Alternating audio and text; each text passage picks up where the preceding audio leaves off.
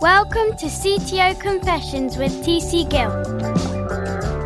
Brought to you by IT Labs.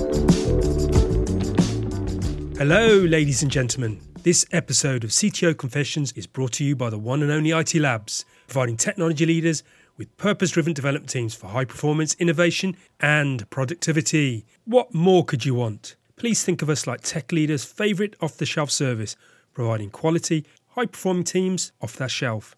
And your host today is me, TC Gill, IT Labs Chief Talking Officer, and I'm speaking from London, UK. So, John, welcome to CTO Confessions. It's great to have you on board, sir. Thanks for having me. I'm really excited to be here. Brilliant. So tell the audience, who are you and what do you do and who do you work for? I'm John Hudson. I am the Chief Technology Officer for Manchester Airport Group. So as a group, we own Manchester Airport, Stansted Airport and East Midlands Airport. Fantastic. And we're going to dig a little bit deeper into that because I'm really interested in finding out more about how you run tech within a large organisation like that. But before we jump in there, I'm really interested in your journey to how you got to where you are. You've had quite a diverse background of companies that you've worked for in the past. Yeah, so I started my career as a software engineer, and kind of throughout I think it's about 12 years, over 12 years now I've been doing it. I started out, I've worked for small companies with about 10 employees. I've worked for some big companies through to like multinationals, and I've done everything from media to small agencies, big agencies, transport, a little bit of everything really. And throughout that career, I've kind of done little things. So yes. I started off in London. I was in London for about 6.5 years. And I worked at a very small agency that had about six people, 3 designers, three engineers, and just building lots of small microsites. Opened me up to a lot of big brands, but it was very, very fast paced. Wow. And it was kind of every week you were starting a new website. By the end of the week, you had to have it out. So wow. It taught me to kind of really get through things really quickly. I've kind of moved on to working for, I worked on some large fast food websites for a while, kind of building those out. I worked for Time magazine for a long time. Oh, wow. I worked kind of over 2 periods. I worked there for cumulatively about 5 years. So working across their kind of whole range of magazine websites, working a lot with advertising. So that was really interesting. Yeah, so it's quite a shift. Yeah, I'd say it's different from anywhere else I've worked. And I suppose everywhere I've worked previously has been around software engineering and building things for the web. And while we do that, and we have a really good web team at Manchester Airport, we also have, it's so much bigger. It's about kind of integrations of APIs and data. What I like to say is that my team are kind of the beating heart of the airport. That if you think of the terminal building itself, and you go from flight information boards through to X-ray machines and body scanners, all that data flows back through us out onto the airfield. So working with people like Swissport and Menzies and DHL, all of that information kind of flows back through us. We work with Eurocontrol, who are over all of the skies in Europe. So we're kind of sending information back to them, telling them when flights are going to be taking off and landing and everything like that. So in terms of what we do, in terms of test and DevOps and all that side of things, it's not too dissimilar, but the end product is kind of very different, which is I like a challenge. So as a tech leader in this space, in the airport, ultimately in your role, what is the problem that you're solving? The end goal for us is to get more planes taking off. That creates a better user experience, because if we can get more planes to take off, then the user experience and how all the other planes are taking off means they're taking off on time, everything's going smoothly. So if we can get more planes taking off, that means the current experience is good. It means we can get more people flying out to more places, so we're not having to cancel flights, or actually putting more flights on. So it's great for the user, great for the customers, and it's great for us because we make some more money. Yes.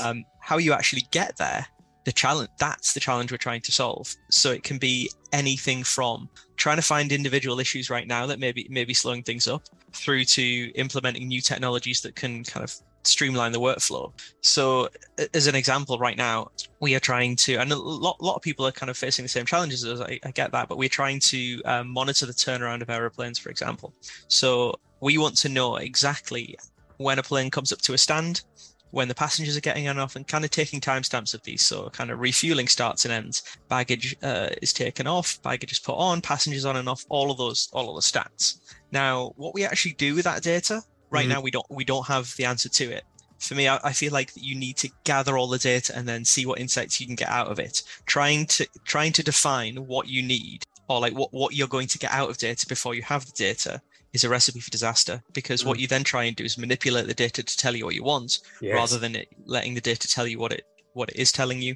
But we have some ideas about what it could tell us, and we're going to look for those, but it's not really going to define our path. So, for example, if you had two airplanes, exactly the same model, exactly the same number of passengers, exactly the same number of bags, parked up at gates at the exact same time, yet one of them took, let's say, 20 minutes longer to take the same number of bags off, then we could look at that and say, well, why did it take 20 minutes longer? Is it that you got Menzies and maybe DHL, two different baggage ground handlers taking off the baggage, doing it in a different method, for example? Again, I'm not going to go and look specifically for that, but it's just an example we've talked about that could come up, that if you have everything exactly the same, two scenarios, except one takes slightly longer than the other, why is it taking longer? Can we take learnings from one way of doing things, pass it to one of the ground handlers who do it a different way, and speed things up a bit? And if we can get 20 minutes back from every plane, then that starts to add up very, very quickly. Yes, absolutely. Yeah, I love this, the point you make around making sure that you're not trying to get the data to get that round peg through the square hole type thing. The data is going to give you insights, and it emerges from the data.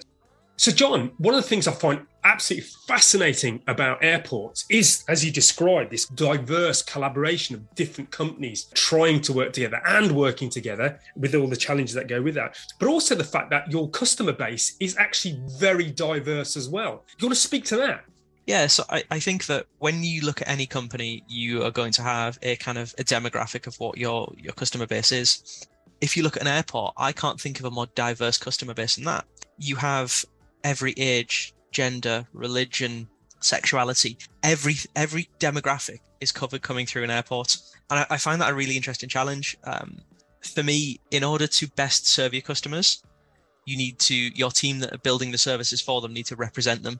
So one of the big challenges I've got is trying to make sure I've got a really diverse team that can fully represent the customer base. So for me, it's important for me to have a team that fully represents the customer base that we're serving, in order to actually build products and services for them that can make their life and their journey through the airports better. So, John, you kind of mentioned about having a diverse team. How do you go about doing that then? That must be quite a challenge in itself. Yeah. So there's the general topic at the minute that a lot of people are picking up on. It's just really good, which is EDI, stands for Equity, Diversity and Inclusivity. I'll make a point to talk about equity, which a lot of people get confused with equality. And just to explain, the main difference is equality is giving everyone exactly the same resources to succeed. But the problem is not everyone needs the same resources. So equity is about giving individuals the specific resources they need to succeed, and making sure that everyone has what they need and not what everyone needs, if you understand. Right. Yes. So as a very brief example, I've done this talking about before. If you imagine two people trying to see over a wall, if someone can already see over a wall, they don't need two boxes to stand on. But if someone can't see over a wall, you can give them all the boxes, then everyone can see over the wall. It's a kind of very visual example. Yeah, so what we're trying to do at MAG is we have an EDI leader within the group called Rachel Achille, and she's working very hard to kind of, it's not just a case of going out and saying, right, here's a diverse workforce for everyone, go work with them, but helping everyone understand why EDI is important. And Rachel's doing a really good job of that throughout the group. Within MAG Technology, I've kind of taken on myself as kind of chatting to our CIO. It's something I'm really passionate about, and he's kind of given that to me as something to work on in technology. I've got a question here around your style of leadership. So I suppose my style of leadership is to be, I don't like to micromanage. I like to kind of talk to people, get to know people one-to-one. I like to make it a kind of a very open environment.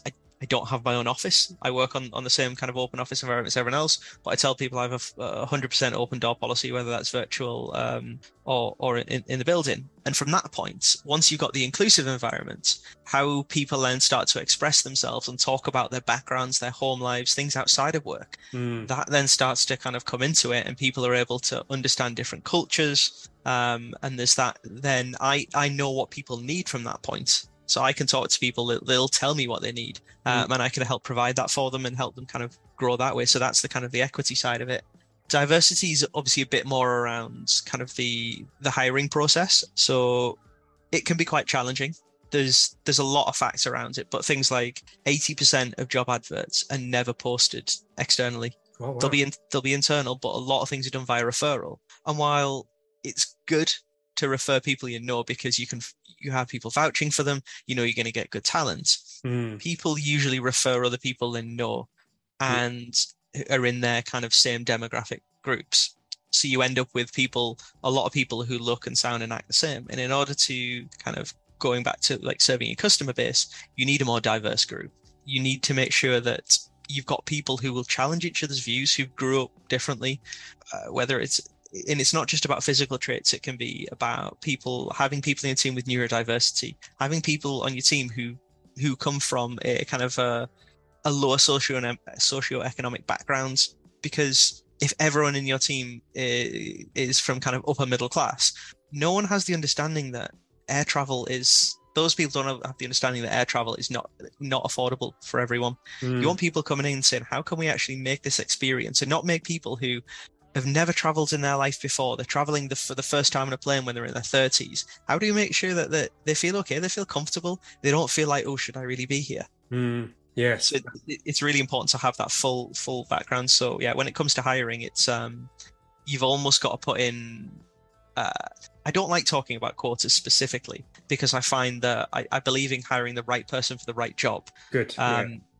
The counterpoint to that is if only a certain demographic are doing that job, then the right person is always going to be in that demographic. So you've got to look at like how you bring people in from the bottom. But I think for me, I don't employ quotas for hiring, but I definitely employ quotas for interviewing, and I make sure that I am interviewing a whole range of candidates. Yes, that's a really good point, actually. I love that approach there. And I've got a question here around tech leadership, or leadership in general. It's quite a challenging thing. Is there anything that keeps you up at night, that challenges you, and what you're doing about making that easier for yourself?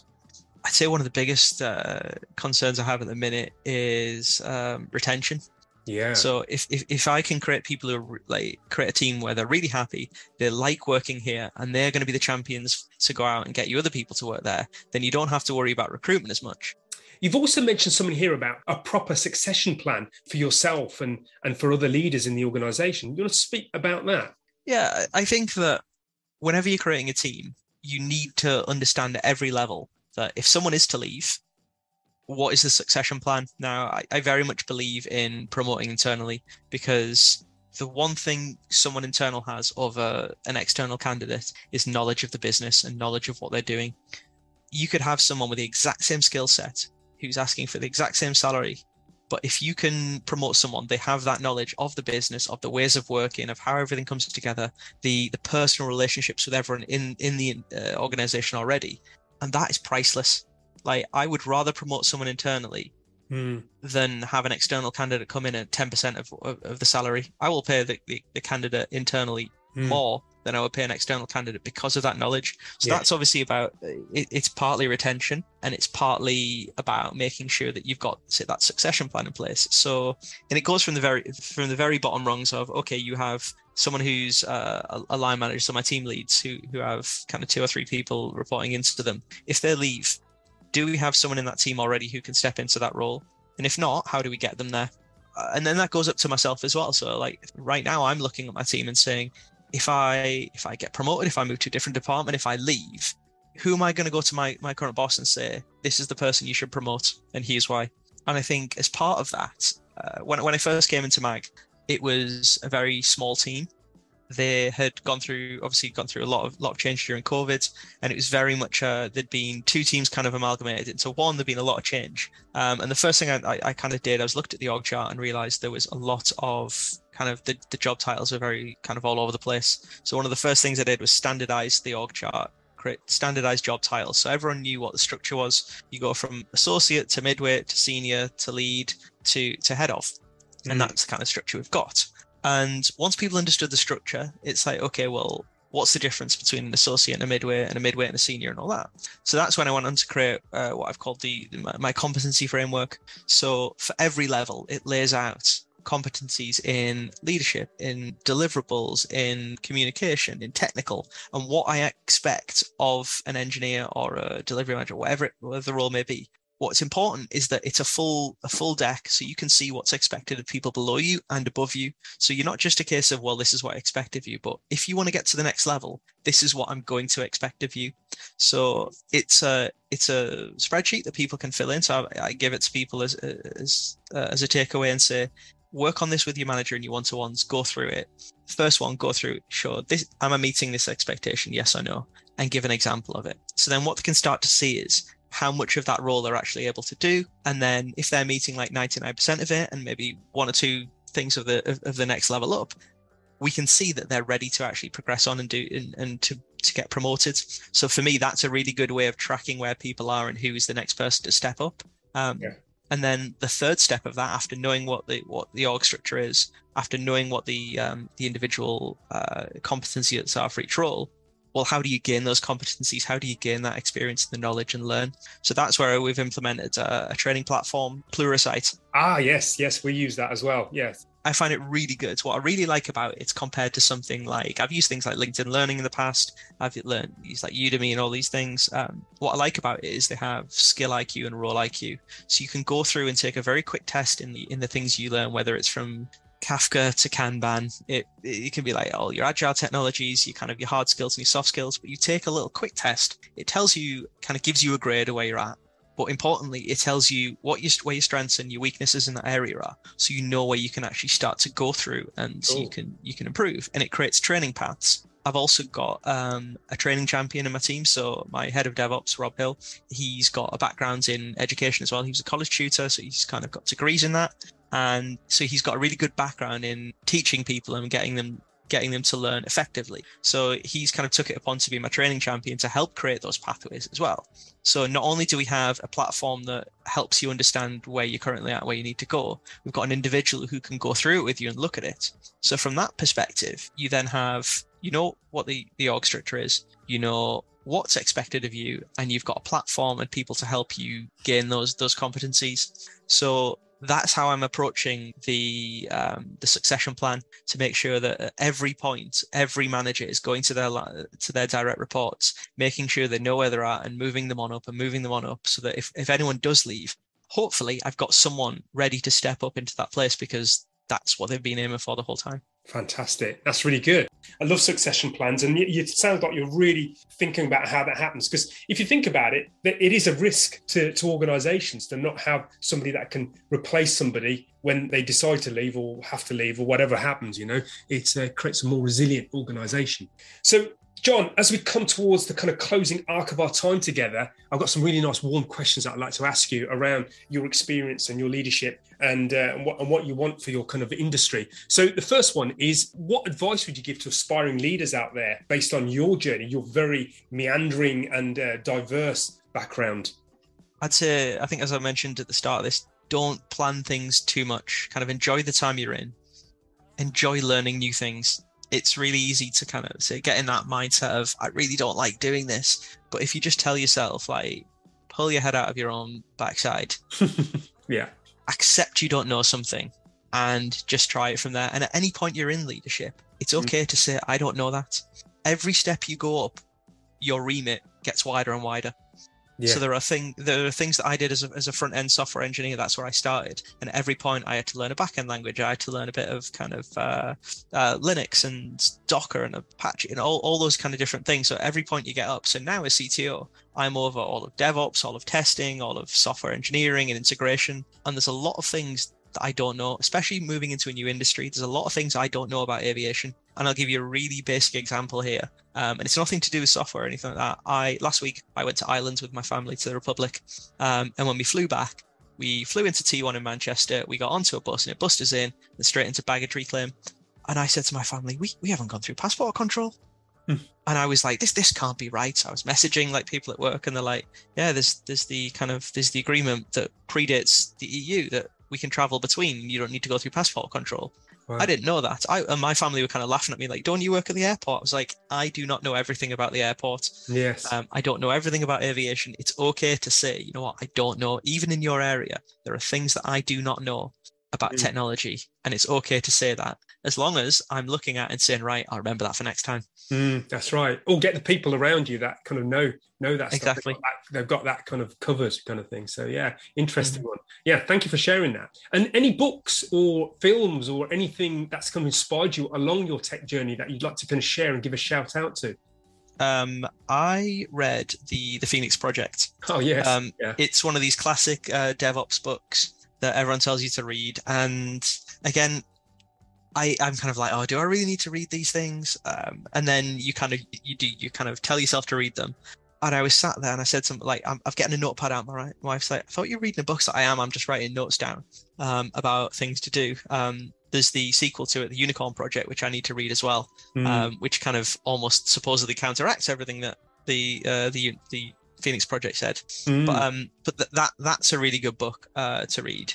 I think counter to that, though, I'd say that don't get yourself lost in books and blogs and people to follow.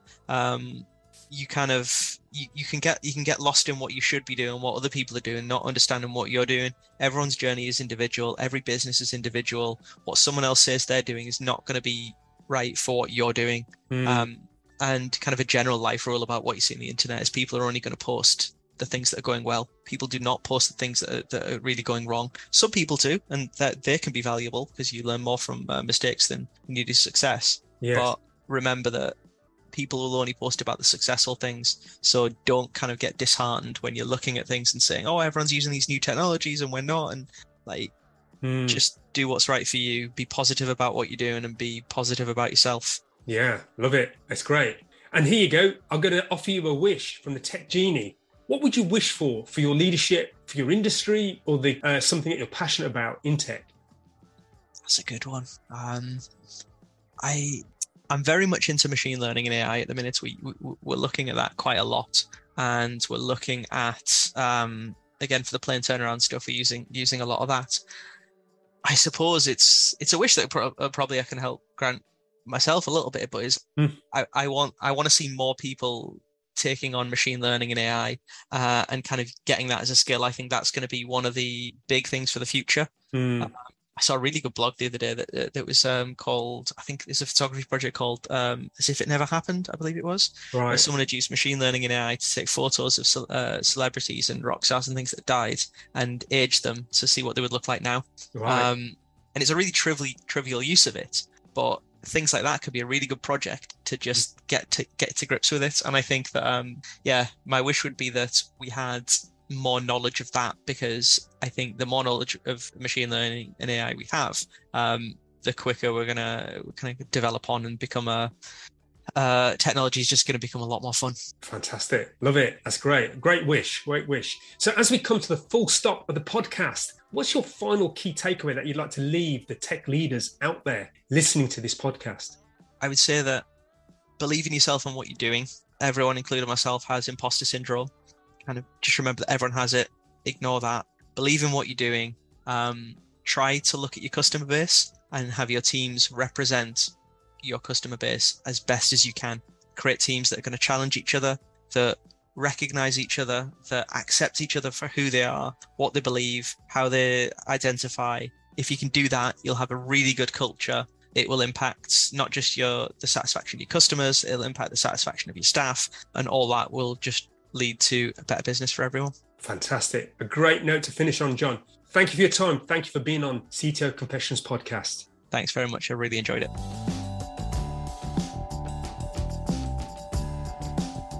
And finally, remember to subscribe to CTO Confessions podcast and IT Labs newsletter, where you get regular tech articles and invites to the IT Labs webinar series. URLs for this can be found at the bottom of this page. We are consistently creating material to create, nurture and support a community of tech leaders. And of course, if you want to know more about IT Labs services, including our Teams as a service, please don't hesitate to get in touch.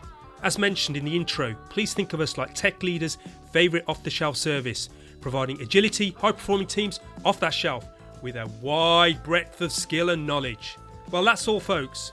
Look after each other and keep safe.